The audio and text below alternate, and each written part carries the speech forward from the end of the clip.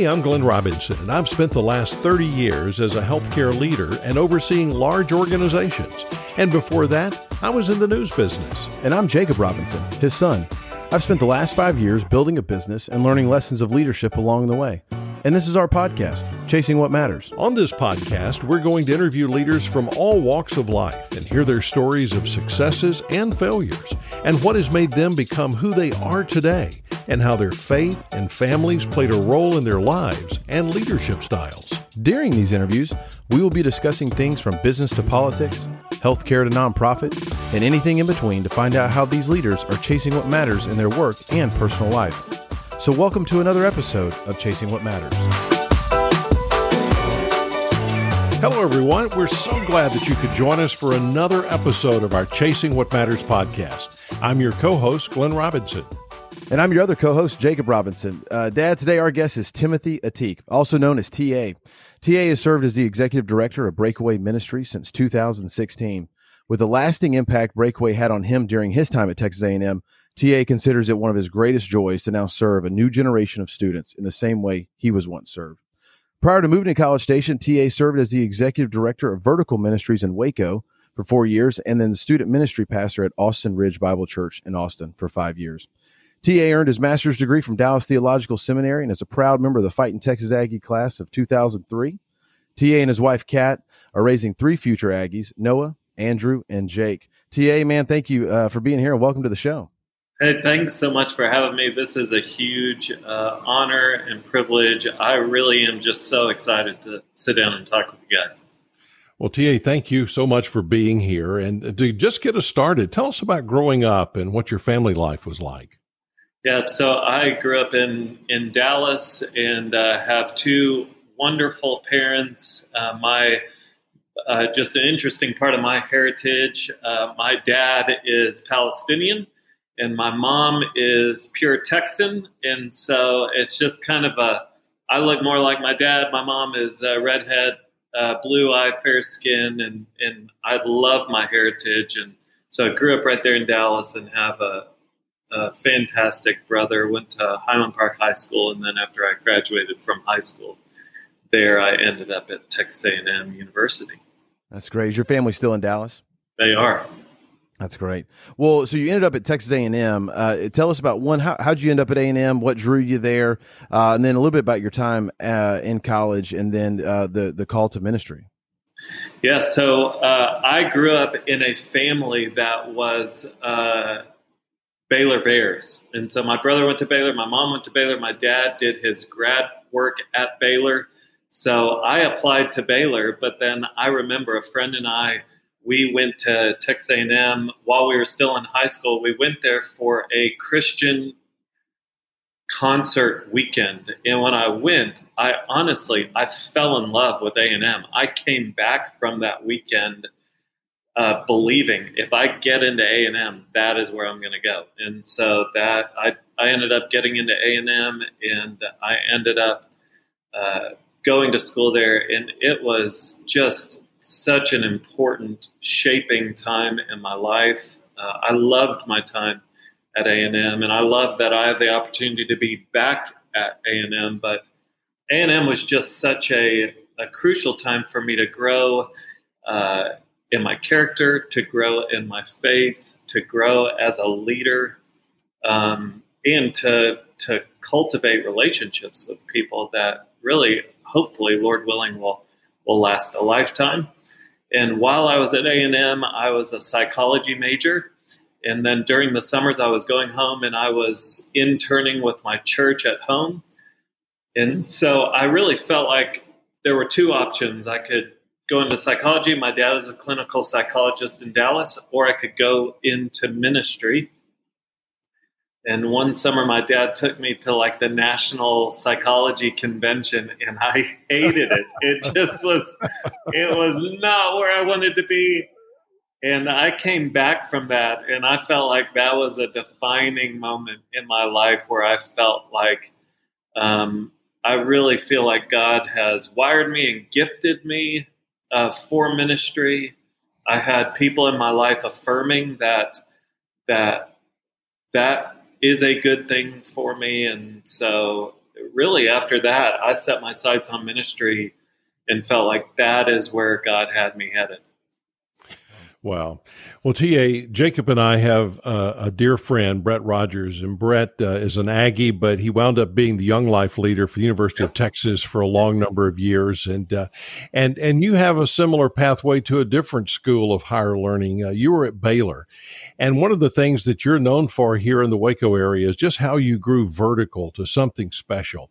Tell our listeners what vertical is, but also tell us about how you wound up there, and then also tell us about the experience that you had while here in Waco. So Vertical is a ministry that was modeled after the ministry that I lead now, Breakaway.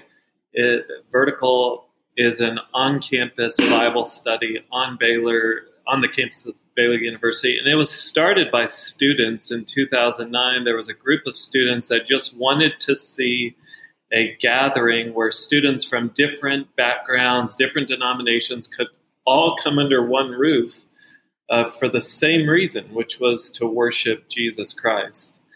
And having been heavily shaped by my time at Breakaway Ministries, I always thought that it would be a fun fit to be a part of a ministry like Breakaway. And I had heard about Vertical, and I had gotten asked to be a guest speaker at Vertical.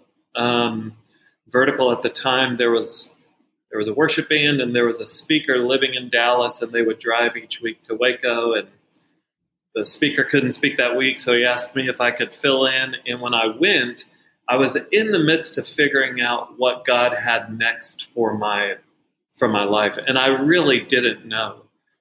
And the current speaker asked me if I would ever be interested in being a director of Vertical. Vertical didn't have a director. Vertical didn't have the money to pay a director.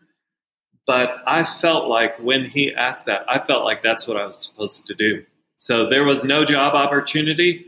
There was no salary for a job, but I felt like God put it in my heart that we were actually supposed to move to Waco, raise the money, and I was supposed to become the first director of Vertical. And so that's what we did. I mean, our friends thought we were in some ways crazy because I knew they thought we were crazy because they'd be like, oh, you're moving to Waco from Austin and there's not a salary. You're going to raise support. Man, you have a lot of faith. That was their subtle way of saying, you're crazy. You cannot live off of love. But we took a major step of faith. It was one of the bigger steps of faith that I've taken in my life. And I moved my wife and my two boys to Waco, and the Lord just began to provide for us in really miraculous ways. And we moved there to be the first director of Vertical. And I spent 4 years there investing in students at Baylor University, helping them know Jesus and grow in their enjoyment of him. Sometimes when you just know. Rhonda and I have been through a couple of those, and it's kind of like what Paul says in the New Testament. In the eyes of the world, it just doesn't make sense, but in the eyes of God, it's a perfect plan, and that's right. And you just know it in your heart, and it's hard to explain that to those folks that are looking at us like we've lost our minds. But good for you and your wife and your family. And was this move pre the Chip and Joanna revolution, or was this post? Yeah, we have this interesting knack for leaving cities right as they're getting cool. So like we were living in Austin and we left Austin, and then Austin just exploded and became this amazing place everyone wanted to be. When we moved to Waco, it was before Fixer Upper was out. I actually remember meeting Chip when they were filming. They were filming the reveals for one of the houses. It was right down the street from our house. But as we left Waco, that is when the silos and everything was at its height. So we left Waco then, and Waco's only gotten cooler since we left. And now I know College Station is just waiting for us to leave to have its next moment of of greatness, but that's kind of our journey. TA, that's funny that you have that impression because Rhonda and I moved here in '07, and downtown was just, it was nothing. In fact, I was on the board of the the Greater Waco Chamber of Commerce, and we hired a downtown development officer to really try to rally downtown pre-Chip and Joanna. And I never will forget the first report that he gave us as the chamber board. He said, my first Monday, I set it as a goal to meet every downtown merchant. And he said, I started at 9:00 and I was back in the office by 11:30. And you look at downtown Waco today, and it is just a totally different world. And I don't think that our community can ever thank Chip and Joanna enough. I often kid, but I'm somewhat serious. If you've ever driven I-45 north of Houston, that giant statue, especially at night, of Sam Houston, if you're driving along the interstate, I think we need one of those for Chip and one of those for Joanna. Yeah. And I think we need to put it right on the banks of the Brazos. Yeah, that's great. Well, I know your time, like you said, came to an end at Vertical because you got a phone call to go lead a new organization, the one you're currently running now. And I know when I was at A&M, Breakaway was a big part of our college experience, and I know it was the same way for you. And a lot of that is one, just it's just a phenomenal thing, and God continues to use Breakaway and bless Breakaway. But also it was the guy that was there before you, Ben Stewart, and for anybody that knows Ben Stewart, those are big shoes to fill, right? And you were coming into a massive organization, at least as far as like attendance on a Tuesday night, being led by a guy that's dearly loved, and he left in good graces. And so what was that call like that said, hey, do you want to fill Ben Stewart's shoes? And what was your mind going through? And I think one of the talks I've listened to you share was talking about how your meeting for your first Tuesday night, I thought it was funny that somebody said, do we need to get bomb dogs? And you thought that was a food truck for hot dogs rather than dogs that can sniff for bombs, because it was just a whole new world that you were put into. And so walk us through that experience mentally and how you prepared for that, and what those first few months were like. Well, so when Ben was the director and I was at Vertical, I was kind of Ben's last minute go-to guest speaker. So since Vertical met on Mondays, Tuesdays was a pretty free night for me, and so Ben might text me on Sunday and be like, "Hey, can you be here Tuesday?" And it was an easy thing. And so I'd speak at Breakaway maybe once a semester, and Ben had me in College Station speaking at Breakaway. And the next morning, Ben wanted to meet for breakfast, and I sat down at breakfast with him. He was like, "Hey, here's the deal. I'm leaving Breakaway. I'm going to plant a church with passion, and I want you to become the next director of Breakaway. What do you think about that?" Wow. And I was like, well, I mean, I think that what I feel that the thing that is really, I think what I'm feeling, and I just couldn't articulate that moment because Breakaway had been my favorite part of my college experience. So to have the invitation to come back and lead the organization that really played a huge part in my spiritual trajectory was a dream opportunity. And that was an amazing moment for my wife and I, and there were so many people that were excited for us, was getting texts kind of like, we knew it would be you, and there was a lot of excitement. And then came the awkward comments of people, just telling me, "Oh man, you're taking over Breakaway, man, you got big shoes to fill." I mean, I had multiple people talking to me about Ben's shoes. And that's a tough thing. I mean, it really was a tough thing. I think it put something in me. I think that it challenged me, and I allowed comparison to kind of creep into my soul. The funny thing, or the interesting thing, is that Ben's a good friend. Like, he is one of the most trusted advisors I have in my life. And I genuinely think Ben is one of the best communicators in our nation. And I'm great with that. But stepping in to lead the organization, I know at least at first, I felt like on Tuesday nights I was stepping onto an audition stage in front of a crowd of thousands of people who were eyeing me to see how I was going to measure up to Ben. And so that's a really tough moment in leadership, because Ben left Breakaway in incredible condition. Like, there was nothing broken that I had to come in and be like, okay, this thing is on life support and it needs to be. There was none of that. It was like, okay, it was more like, don't screw it up. It's working. Like, and in the ministries that I had been in before were building opportunities. And this was different because it was the first thing that I'd stepped into where it wasn't like, man, this thing could go away tomorrow. Breakaway was more like, it's been around for 20 something years. So don't tinker with it, was kind of the feeling. So it was such a privilege. And also at the same time, the weight of it at times felt crushing. I want to circle back and kind of dissect something you were talking about, because I think young leaders, heck, even older leaders, I think when you're given a new opportunity, whether it's your idea, whether it's a promotion, but it's a new level, there are, and you feel God is saying, hey, I want you right here. You still encounter typically, maybe 3 people, but you definitely encounter the person that is your cheerleader. I knew it was you. I think you're going to crush it. Go kill it. And you just want to hang out with that person. But then there's the person, whether it be somebody on your team or maybe it's even a family member or a close friend that goes, man, that's a big job. Are you sure you can handle that? Yeah. And so walk us through, and then there's probably just flat out people that says, it should never be you. Right. And so there's probably those people. Walk our listeners through how you process that mentally and how you would encourage them to process. Here's a new challenge. You may have, I don't want to use the term, some doubters, but you have people that are saying, are you sure you're the right guy?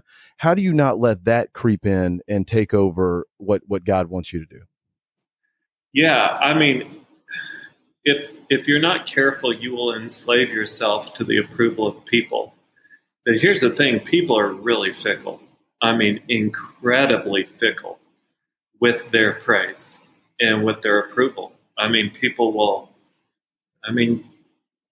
will hoist you up on their shoulders one day, and man, they will, call for your head the next day. Like, people are such fair weather fans, So my point is, if you entrust yourself to the approval of people, man, you're always going to be chasing something. Always. You will always be chasing something, and you'll always feel like you're trying to hug a cloud, because what you're trying to get your grip on, it's elusive. And so the journey that God had me on was, what I really had to wrestle with is, am I going to determine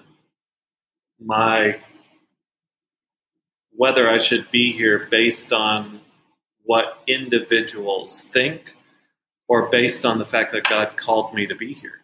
And I had to get to a point, and fortunately in the almost 5 years I've been here, no one has looked at me and been like, you shouldn't be here. Like, you don't belong here. Maybe they've said it behind my back, but no one has said it to my face. There's been people who have been very encouraging along the way, but regardless, the place that I had to get to was, and I've had to have multiple people tell me, like, God called you to be here. So if God called you to be here, then basically you need to settle down and just lean into that and live in that. And until God calls you to what calls you away from it, this is where you are the guy. And so if God wanted Ben to still be here, Ben would still be here. But he has Timothy Ateek here. So Timothy Ateek is the person that God has chosen to lead, so you need to step up and lead. Wow, that's good. TA, I think those are just such insightful and wise words. I truly believe that when we're investing our lives in an institution that's larger than ourselves, and certainly, Breakaway is one of those, then I think that God has a leader for a particular season. And I think if you look back what happened with Breakaway under Ben's leadership, and now you look at what's happening with Breakaway under your leadership, God is blessing that abundantly. And so I think it was time for that leadership change. And I encourage young leaders because I hear them sometimes going, well, I never want to follow somebody who's successful. I know that's not easy, but it is often the right thing to do. And I just commend you for accepting something that did not look easy, but you just jumped right in, and great job doing that. You've been teaching a phenomenal series on leadership. Jacob and I have been talking about that. He's been listening to it, keeping me updated, and he's just been so excited about this and excited about having you on at this particular time, because this series is on leadership with the focus on the life of David. Tell us, TA, why you think it's so important for the generation that you're leading now to hear this particular message. Well, if you look at the generation that is in college right now, it's known as Generation Z. It is a very ambitious generation. It's a generation that wants to leave their mark on the world. They want to be change agents in the world. And so you have students that are creating their own apps you have students that are making tons of money as students. Like, they will never be a subordinate to someone else. Like, they will be their own boss for a long time because they are driven, they are motivated, and they want to do big things, which is great. But, passion or zeal without wisdom can be very dangerous. But zeal with wisdom can produce great impact. And so for me, that's why I don't want to just give students principles. Like, I want to point them. If you're going to learn leadership, I think there's no better book out there than the Bible. Like, even if someone isn't a Christian, you should, and you want to be a great leader, you should read the Bible. Because you've got guys in the Bible who were in charge of leading 2 million people. So just that, do a case study on Moses, who's in charge of leading millions of people. I mean, even the greatest companies right now don't have that many employees, if that makes sense. So, but I would especially love the life of David, because David was anointed king. You kind of pick up David's life in 1 Samuel chapter 16, and he's about 15 years old. He doesn't become king until about the age of 30. And so you have this 15-year window, and there are several chapters devoted to that 15-year period. And so we get to see David as a young adult. Like, we get to see him navigating life and leadership, and we get multiple chapters of his 15 to 25 age range. And so he is a great case study for college students on leadership. Well, trying to figure out all the questions we were going to ask you today, it became a difficult challenge, because I've been listening to this series that you've produced, and I frankly had too many questions, and so we had to start trimming them back. But in this series that I'll go ahead and plug it, I hope turns into a book. If you're not thinking it, you should be thinking it. But one of the first things you talk about is how to be a leader worth following. Tell us about that concept. Well, I mean, it's important to realize, like,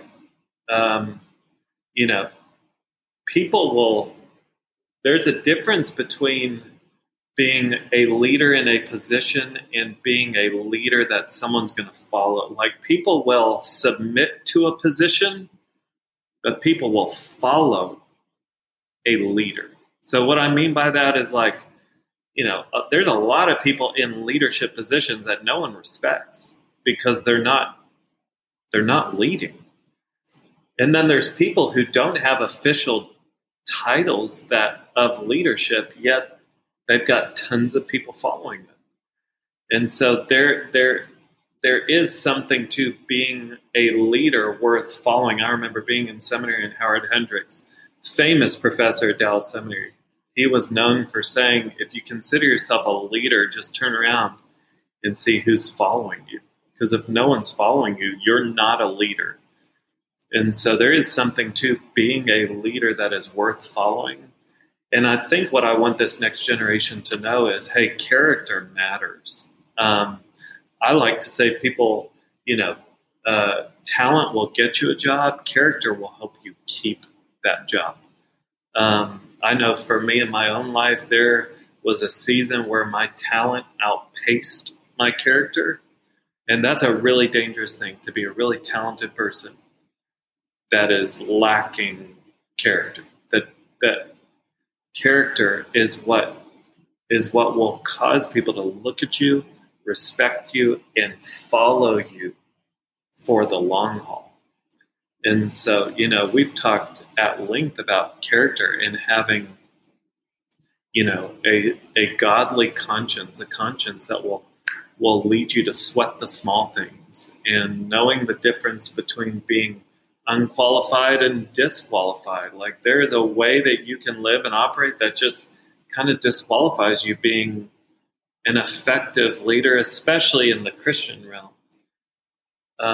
And so anyway, the thing that I want people to know is, man, you're going to naturally cultivate your talent because that's what you want to do. Like, you're going to school to learn, and you're going to put yourself in positions to hone your craft.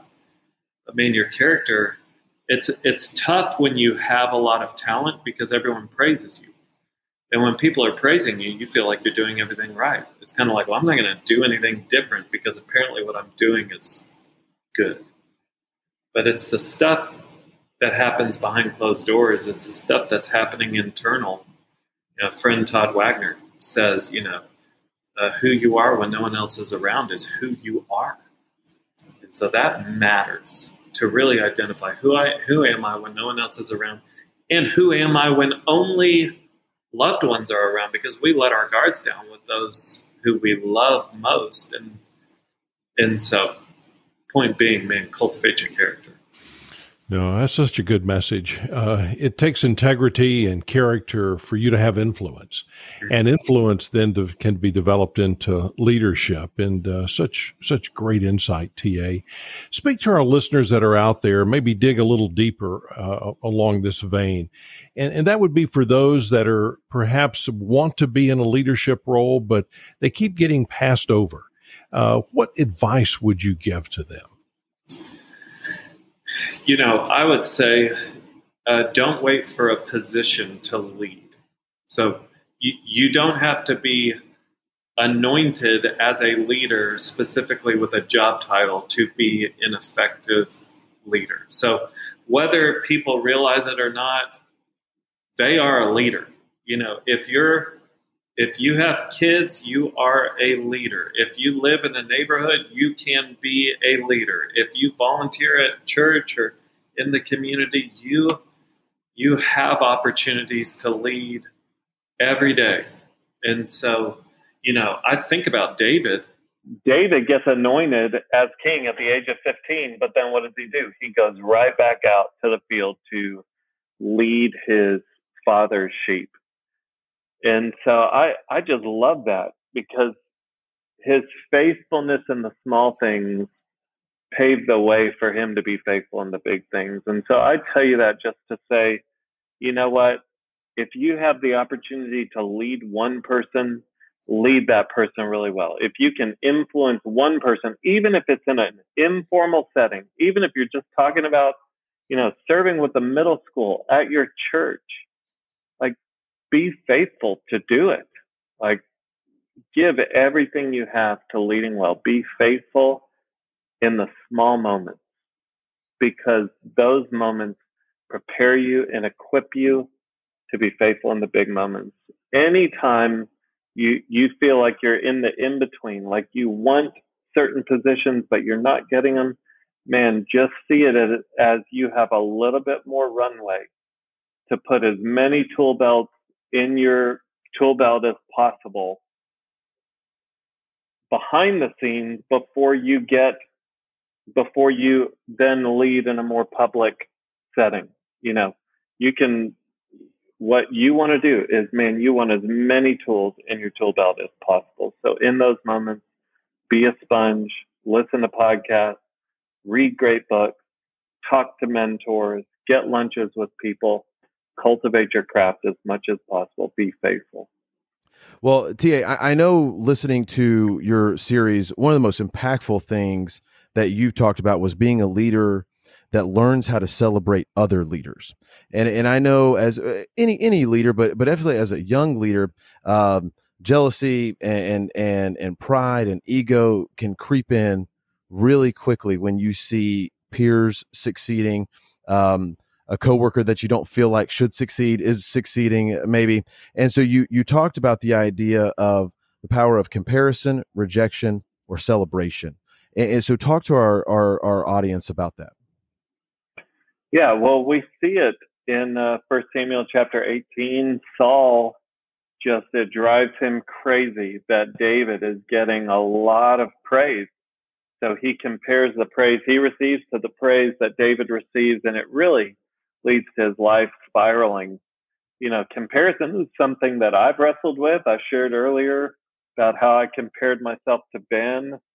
And, comparison is a thief of joy. It really will break into the house of your soul and steal from you, because you will live in this constant state of trying to be just as good as someone or better than someone. I remember a long time ago, I was running on the treadmill at the gym, and I felt like God just kind of knocked me on the side of the head. And I just felt like in that moment, the message was, TA, you need everyone else around you to be a nobody so that you can feel like a somebody.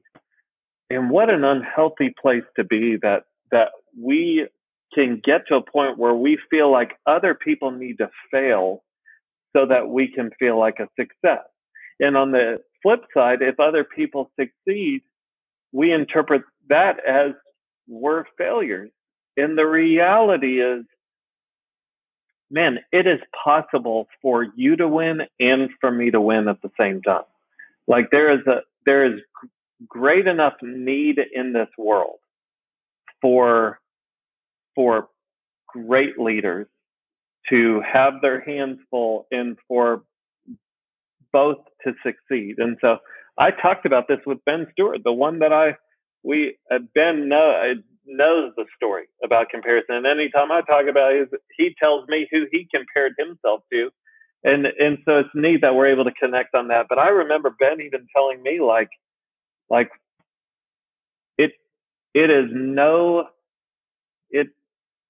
to celebrate one another, like no one loses. Like that is only a great thing. And that really stuck with me. And there is so much power in just being freed up to just say, like, you know what? You can win, and that's a win. Like for you to win, that's a win for me, especially in the Christian realm. Like for Ben to win, that is for me to win too, because we're on the same team. But when we talk about rejection, what we're just saying is like, especially in the Christian realm, like if God is using them and that bothers me, I'm rejecting God's will for that person's life. And that peels back a whole nother layer of unhealthiness. And so for me, it's been really healthy to just get to a place where I can say, like, I want you to win. Like, I want you to succeed. And for you to succeed does not mean that I'm a failure. That's good. Wow. What a couple of quotes I wrote down. Comparison is a thief of joy. And celebrate each other. Then no one loses. And great stuff, TA. Well, as we begin to wrap up, one of our final questions before we head into our rapid fire round, as you lead this generation, what encouragement would you have for these young leaders? And then also, what encouragement would you have for those of us of an older generation? Well, I think for the younger generation, it is zeal plus wisdom equals impact. And there's this growing divide right now between information and wisdom.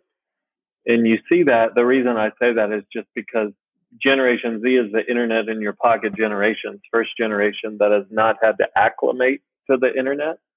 They've They've just known it growing up. And they have more information coming into their lives at any given moment than we ever have in history. But if you look at all the information coming into their life, there's this growing divide between information and wisdom. And so I think my encouragement to them is seek out wisdom. You know, you have a ton of information coming into your life, but you need trusted sources that you can point to and say, I know that I can trust this as wisdom. And so for, you know, people in their youth, and I was one of these people, I always felt like I didn't need to be told what to do. I just knew, I know, like, let me figure it out. Like, there's that youthful arrogance. And man, I know for me, I missed out on so much wisdom because I spent too many years, especially in my early 20s, thinking that I was God's gift to creation, thinking I already knew it all. So I just encourage the younger generation, be a sponge, get around older leaders. I tell people all the time, like, get on people's calendar and show up with a notepad and a pen and good questions. And you show up and you say, hey, look, I don't want to waste your time. I don't want to small talk. I've got a list of questions and I want to learn from you. So if you don't mind, let me just ask you, because you have great wisdom and I want to learn from that. Because I just think, man, you have an older generation that has a lot to offer. You have a younger generation that truly can change the world. So those two can meet by the older generation investing in the younger generation. When the younger generation is open and receptive to learning, that can be a really powerful thing. And then to the older generation, it's don't count the next generation out. You know, do not count them out. I think there's this tendency to always look at the younger generation and to mourn the loss of the younger generation. It's like, man, back in my day, and I do this. Like I do this. I'm like, you know what? When I was their age, you know, and I don't know when I listen. The generation at A&M right now they didn't have to suffer through the lack of restaurants, like you know. So exactly, exactly. They don't get it. They don't get it at all. I mean, that is real. That is a real hardship that we face. But anyway, you know, I think for us to look at the younger generation and to see, like, you know what, everyone goes through that youthful stage where they're going to be rough around the edges. They're going to make decisions that you're like, oh man, kind of what were you thinking? But you know what? I have plenty of those. That's half of my illustrations and teaching is I look back and I'm like, what was I thinking? But you have this generation that is highly ambitious and loves to learn. And so you take that and you think about the fact that they truly want to change the world. You know, from my context, if I can equip them with the good news of Christianity, of Jesus Christ, no telling what they're capable of.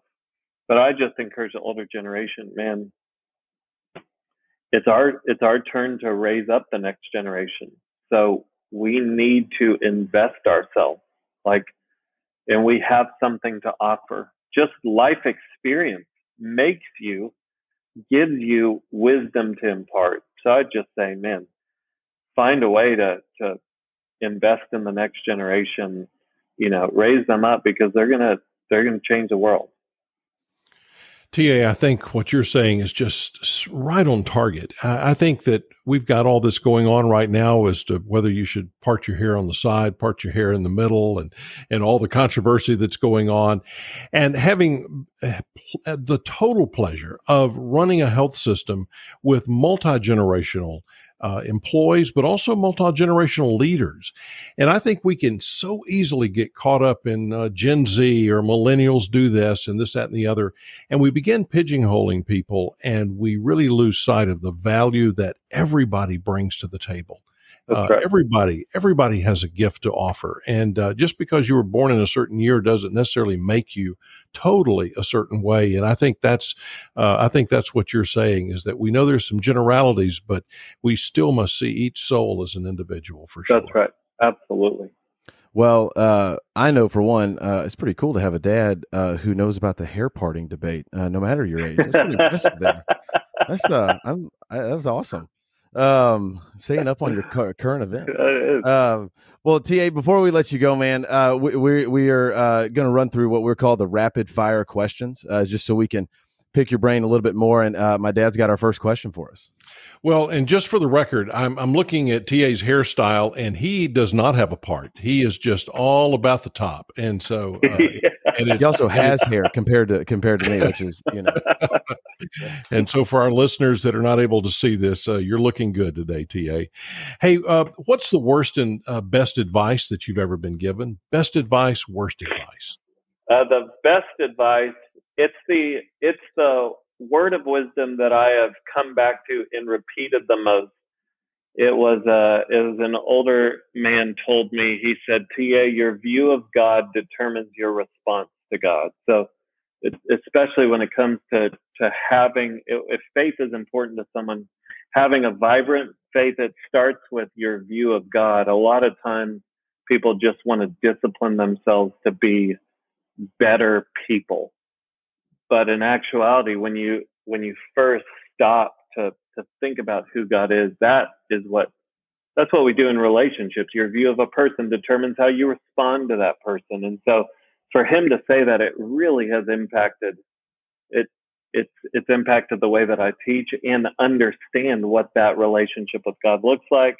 Worst advice I was ever given, this was just specific to my life, but I was in the wrong dating relationship, and there was somebody that said, "Y'all just need to get married." And I was like, looking back, I'm like, marriage doesn't fix problems. Marriage intensifies problems. So if there's any single people out there or people who are dating and you're like, I have red flags, but I think marriage could fix them. No, marriage will just make them bigger red flags. And so that was the worst advice that I could remember. Wow. Yeah. We'll go to the next question. I'm lucky I married the right person that puts up with me. TA, who were the most influential people in your life?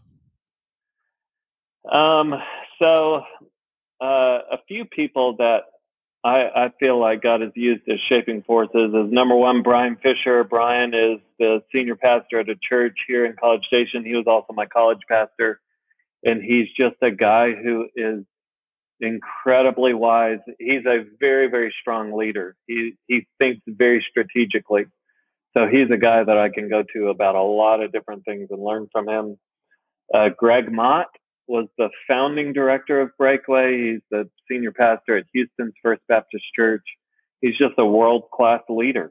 And so, again, the way that he is able to see things and think through things makes him a really great filter for me. And then I think Todd Wagner, who is the senior pastor of Watermark Community Church, Todd's a friend, but I wouldn't say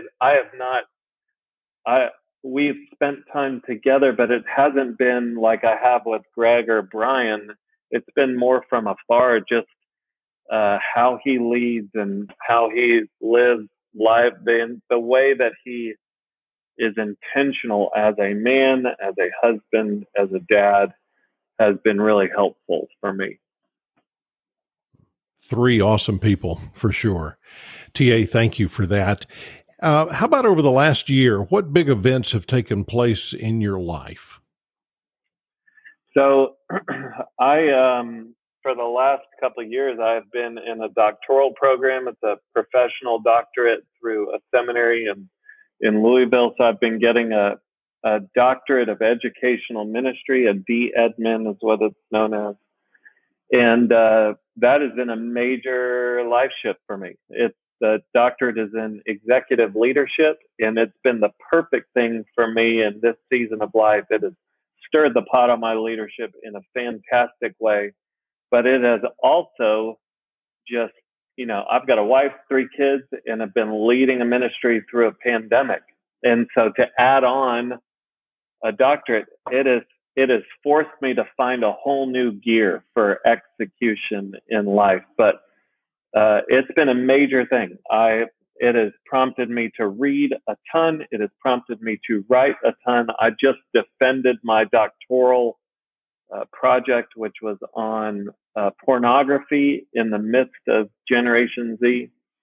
And so that is finishing up in May, but that's been a big life thing for me. And then just leading Breakaway through a pandemic. I mean, we're all going to get through this pandemic as leaders and be like, that was traumatic to lead through that, to just be a leader during this time, navigating all of the different opinions and navigating all the different complexities of, trying to meet in person or virtually, all that. So. Well, congratulations on almost getting to the finish line, and you've already got the big hurdles there in your rearview mirror. I went back to grad school as an adult with a family and a full-time job. I didn't have a pandemic to deal with, but TA, I know what you've been doing, trying to juggle all those priorities. So congratulations, almost getting there, and so hopefully you'll be celebrating soon. Yeah. We can go back and re-record it to introduce Dr. Timothy Ateek if we there need you to. go. So, all right, next question. When was the last time you took a risk and how did it work out?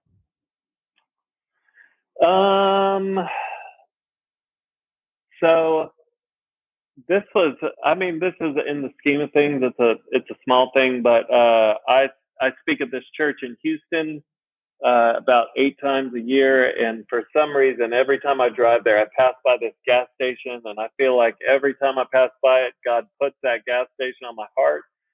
And so I just felt like, the next time I was going, I needed to stop in there and just see what God had for me. And so I went in, and the guy behind the counter walked out, and I was like, hey, I just felt like I was supposed to come in here and ask you, is there anything you or your family needs that I can ask God to help you with? So I just walked in, guy from the counter walked out, and I just was like, I just wanted to ask you. And it was the coolest thing, because this guy was able to share, he just shared a little bit of his story. He's like, I'm a Christian too. And I'm from Africa, and I'm here right now. And he's trying to get, he's trying to get some permanency here in the United States, and his paperwork has gotten hamstrung, tied up, and I think it was causing him a lot of stress and anxiety. So to just be able to step into his life in that moment and to pray for him right then, it was a small risk. The only thing I was risking was him telling me no or get out. But it was still vulnerable. And I drove away that day just really full of joy in life, because it's like, man, I should take more opportunities like that, because it was really fulfilling. Wow. TA, tell us about the best job and the worst job that you've ever had. Well, the best job is what I'm in right now at Breakaway. I shared it before, but it's a dream opportunity to get to lead the organization that really helped shape my spiritual trajectory. Worst job I ever had was my first job. I worked at back in the day when I was in high school, when to develop pictures, you had to take the little 35 millimeter canisters to a store. I was the guy that would take the canisters and extract the film from the canisters. Oh. And then I wasn't the guy who ran through and developed them, but then I had to sit there and look through every picture. Sometimes you don't want to see people's pictures, So anyway, that was my first job. Wow. Bad and interesting, I'm sure. Yeah. Yeah. Well, what book are you reading right now? Right now I'm reading a book called Essentialism by Greg McKeown. Okay. Very cool. And in addition to the Bible, how about the best book that you've ever read? That's a tough question. I will say that I'm going to give you two. My favorite Christian book, which is just a classic and really, really short, but very, like you can't read more than one chapter at a time, is The Pursuit of God by A.W. Tozer. Just extremely, it's an amazing book. And then, you know, because of this doctoral program I'm in, I've just been like saturated with leadership books. And the book that I enjoyed reading the most, I mean, the one that like I could not wait to get back to it. I just loved it. And it might just be my favorite for this season, but I absolutely loved Shoe Dog by Phil Knight. It's the story of Nike. And man, the way that book was written and the way he tells that journey, I ate it up. Yeah, absolutely. I made the mistake, though, for those of you who have not read it, it's a thick book. I made the mistake of downloading it onto my iPhone. That is probably not the best way to cruise through a book that thick, is screen by screen. But it was phenomenal book. Well, TA, man, we cannot say thank you enough for being on the show today. It truly was an honor to sit down with you and discuss your amazing journey that has led you to Breakaway. So thanks for being here today. Thank you so much for having me. Great to get to connect with you guys. Absolutely. Well, to all our listeners, make sure you check out our show notes. We're going to put links to TA's social media, to Breakaway's website, and we'll post the lessons on leadership that TA has been walking through these past few weeks. Hey, thanks so much for joining us, TA. And to our listeners, thank you for tuning in today.